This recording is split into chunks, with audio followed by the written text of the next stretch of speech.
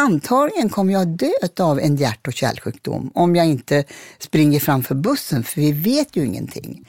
Men på något sätt så är det ganska tydligt för mig att man kan göra saker åt det. Vet du vad som händer med dina tillgångar när du går bort? I förra avsnittet av Testamentskolan pratade vi om varför det är en god idé att upprätta ett testamente. Idag ska vi prata om vem som ärver vem. Och precis som senast är juristen Lena Krantz här i studion för att svara på de vanligaste frågorna. Det här är en podd från Hjärt-Lungfonden och jag heter Lydia Capolicchio.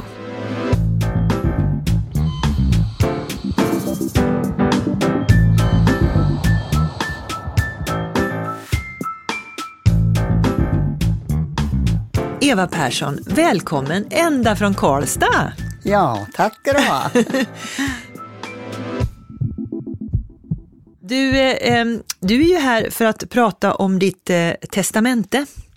Och jag tänkte fråga dig, vad var det ursprungliga skälet till att du ville skriva testamente? Ja, det handlar ju om de gener jag har. Det är ju där det börjar. Berätta. Det handlar ju om, på min mammas sida födde min mormor 12 barn. Det var 10 som överlevde. 9 utav de här barnen hade hjärt- och lungsjukdomar. Gener alltså, och det hade min mamma.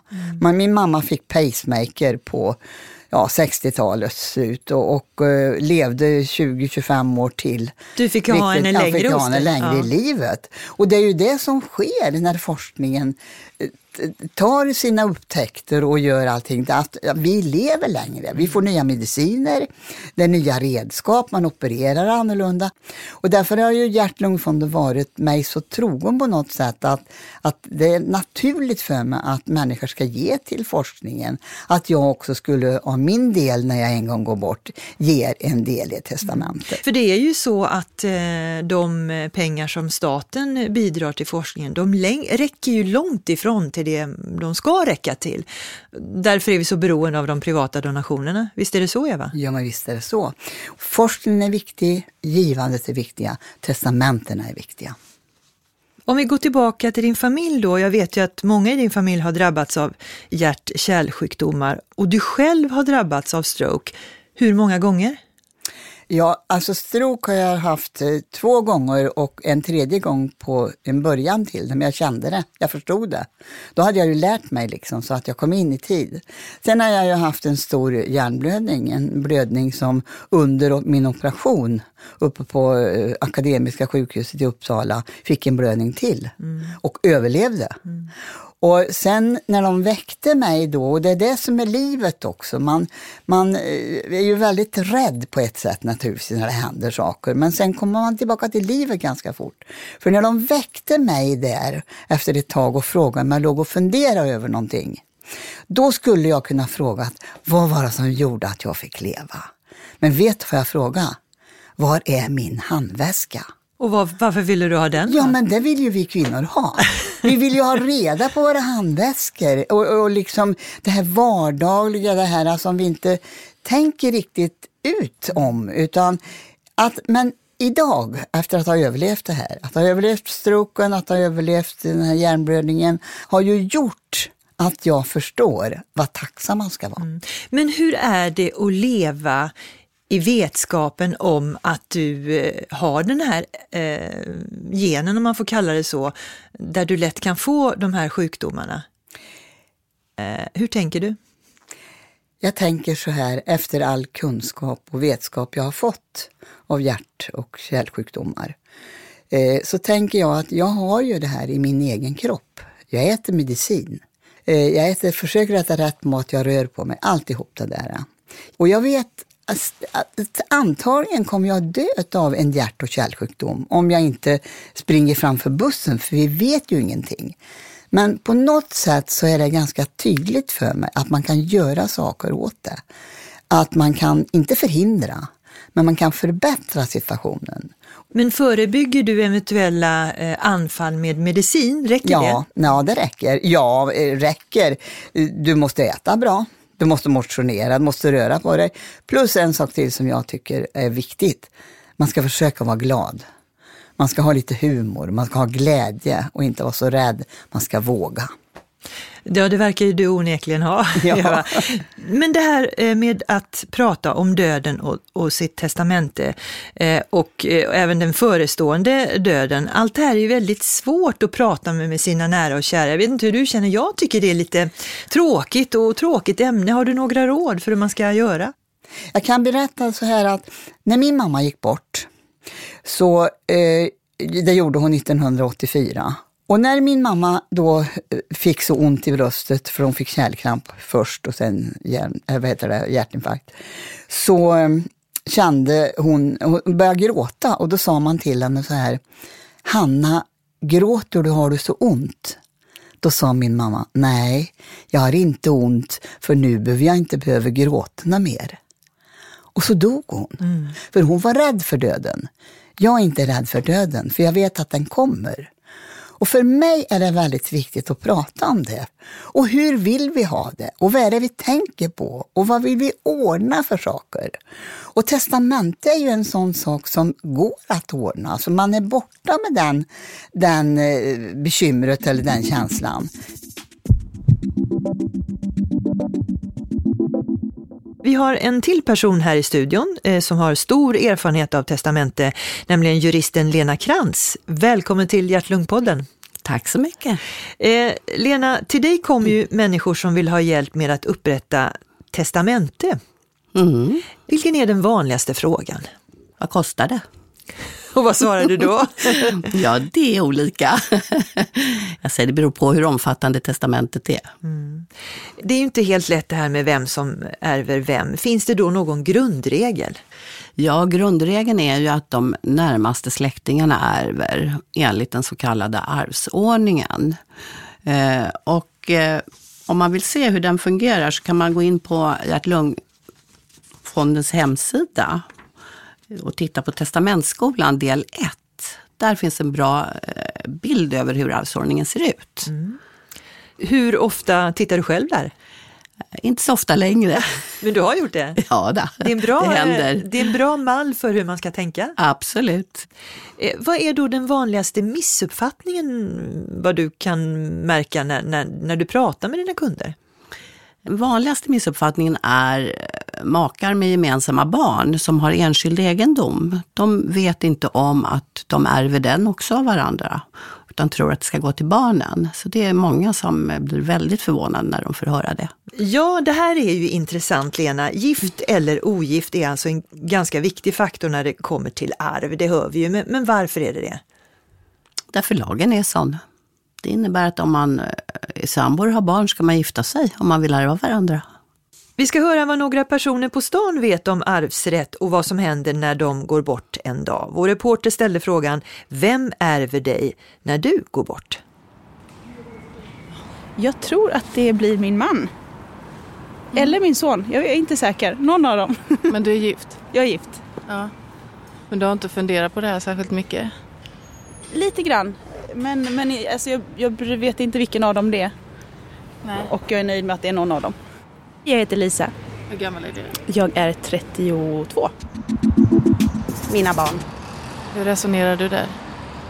För att jag vill att de får allting efter mig. Det lilla de kan få.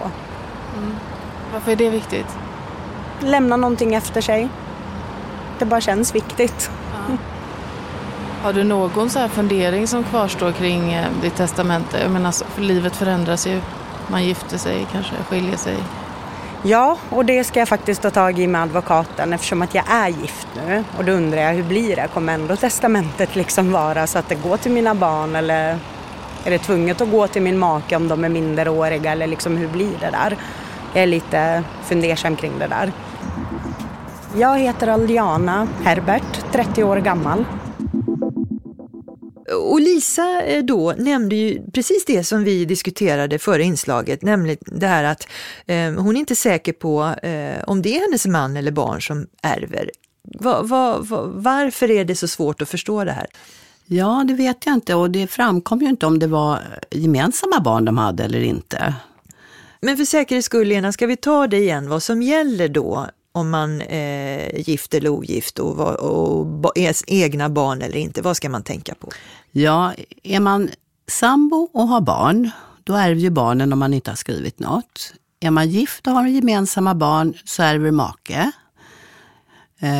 Är man gift och har så kallade särkullbarn, alltså inte gemensamma barn, då ärver de i första hand. Och då kan det bli komplicerat om man har flyttat med en ny familj till ett hus och som särkullen då har rätt till. Och det förenklar skeendena, antar jag då, med testamente? Ja, det underlättar i alla fall lite för den efterlevande bo kvar. Man kan ju inte helt ta bort barnens arvsrätt som du kanske känner till. De har ju rätt till sin laglott och det är halva arvslotten. Aldiana har ju skrivit ett testamente där barnen ärver all kvarlåtenskap och nu har familjesituationen ändrats, hon har gift sig, men hon vill fortfarande att barnen ska ärva allt. Hur ska hon göra? Ja, hon behöver inte göra något för hennes testamente gäller ju fortfarande till dess hon ändrade och hennes barn ärver henne enligt det. Så hon kan vara nöjd med det. Om du har bonusbarn, har de rätt till någonting? Nej. Så enkelt är det alltså? Så enkelt är det. Och vill man att de ska ha rätt, då återigen måste man notera det i sitt testamente. Ja, precis. Vi ska lyssna på 2 personer till. Ska vi se. Vad lyssnar du på? Jag lyssnar på Crime Junkie heter den. En podcast om olika rättsfall, seriemördare och olösta mord. Så här är det. Jag är ute och kollar läget med folk om de vet vem som ärver efter dem. Så jag undrar, vet du vem som ärver dig om du skulle gå bort idag? Det skulle väl vara mina syskon kanske. För jag antar att när jag dör så är inte mina föräldrar vid liv. Stämmer det? Det beror ju på hur din livssituation ser ut. Hur ser den ut just nu? Just nu är jag singel. Så jag har ingen som det spontant skulle gå till så. Så det är därför jag tänker att det går till syskonen. Men hur är reglerna? Går det automatiskt till familjen eller måste man skriva att det ska göra det för att det ska gå till familjen? Eller hur funkar det? Vad heter du? Jag heter David Eriksson. Jag är 26 år gammal. Jag heter Maud Bergman, är 71 år, snart 72. Vet du vem som ärver dig när du går bort en dag?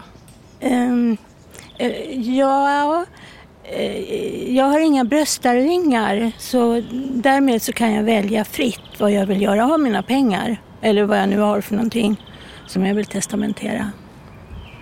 Så du har gjort det? Jag har låtit skriva testamente för 3 år sedan eller vad det är. Eftersom jag har en bostadsrätt så antagligen så blir det ju lite pengar kvar efter mig. Och då tycker jag att det är viktigt att det går till några personer som jag tycker om. Och annars så går de ju bara till Allmänna arvsfonden och det verkar inte riktigt lika intressant för min del. Och jag skänker istället direkt till olika forskningsfonder eller vad jag ska kalla det för. En del av dem skänker jag pengar till redan idag, alltså på regelbunden basis.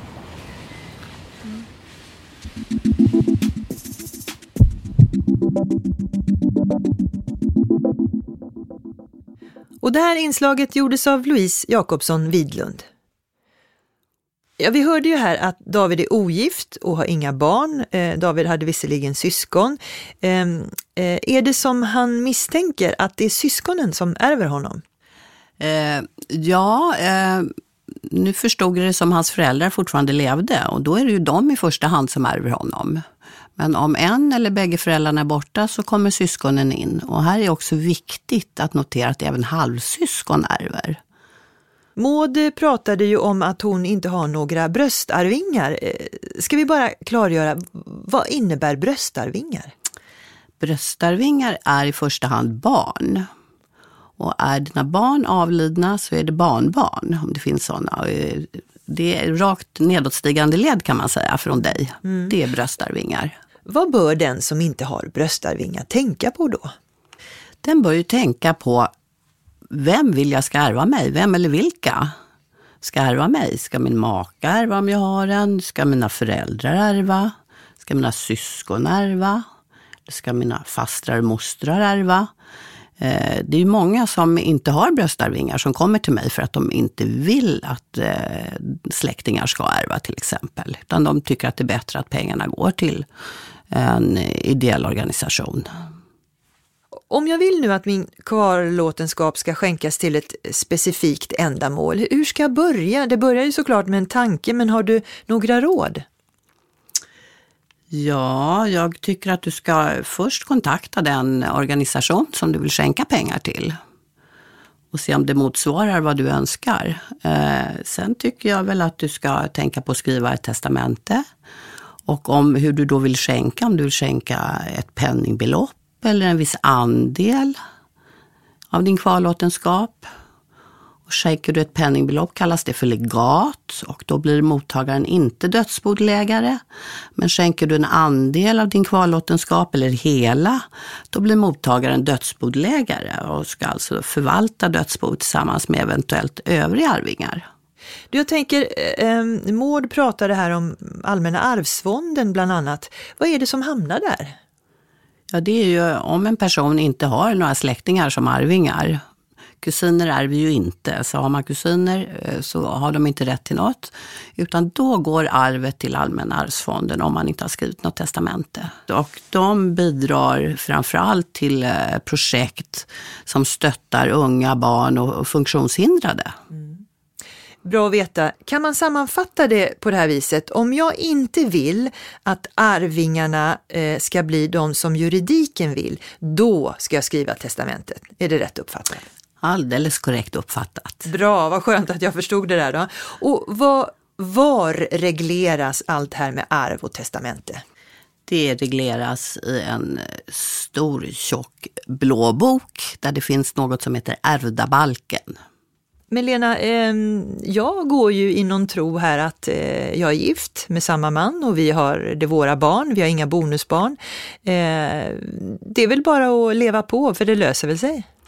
Ja, det gör det väl, men du kanske ska tänka på att skydda dina barns arv genom att skriva ett testamente där du förordnar att deras arv ska vara enskild egendom för dem. Så att de inte kan bli av med halva arvet i en skilsmässa. Just det, de kanske gifter sig själva någon dag. Ja, kanske. Jag ska tänka på det. Tack Lena för att du kom hit. Tack.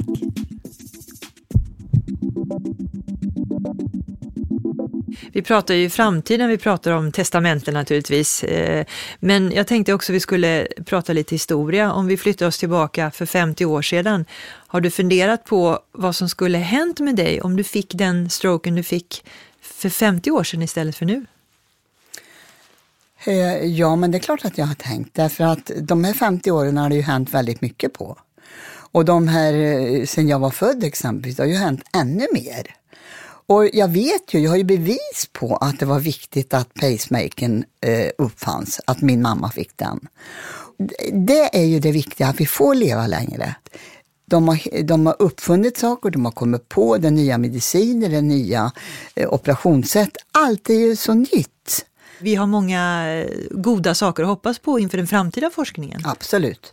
Absolut. Samtidigt är det också så att det är inte bara den här vetenskapen det handlar om, utan det är människans egna självkänsla också. Oavsett om du har drabbats som jag har gjort, så ser jag bara framåt. Och det är ju min positiva själ liksom som gör det här. De värmländska generna. Ja, värmländska själen, ja. Och det var en faster Anna som jag hade, som levde till hon var 94 år. Hon hade inga hjärtfel, för det hade ju inte de på pappas sida. Men hon ville inte vara med längre, 94 år. Och då kom jag dit och då så berättade hon olika saker. Och när jag kom ut efter ett besök en gång så skrev jag ner i min versbok så här. Jag har hört, sa faster Anna på vårdhemmet, att Olga har dött i natt. Det var att syns av fru Olsson, Olga som permanentar sig i förrgår. Man ska göra vad man vill, för man vet inte den dagen man går bort.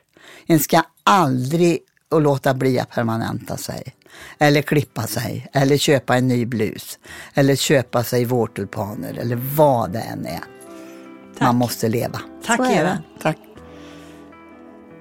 Du kan testamentera till både dina nära och kära och forskning. Vill du veta mer? Beställ Hjärt-Lungfondens kostnadsfria handledning.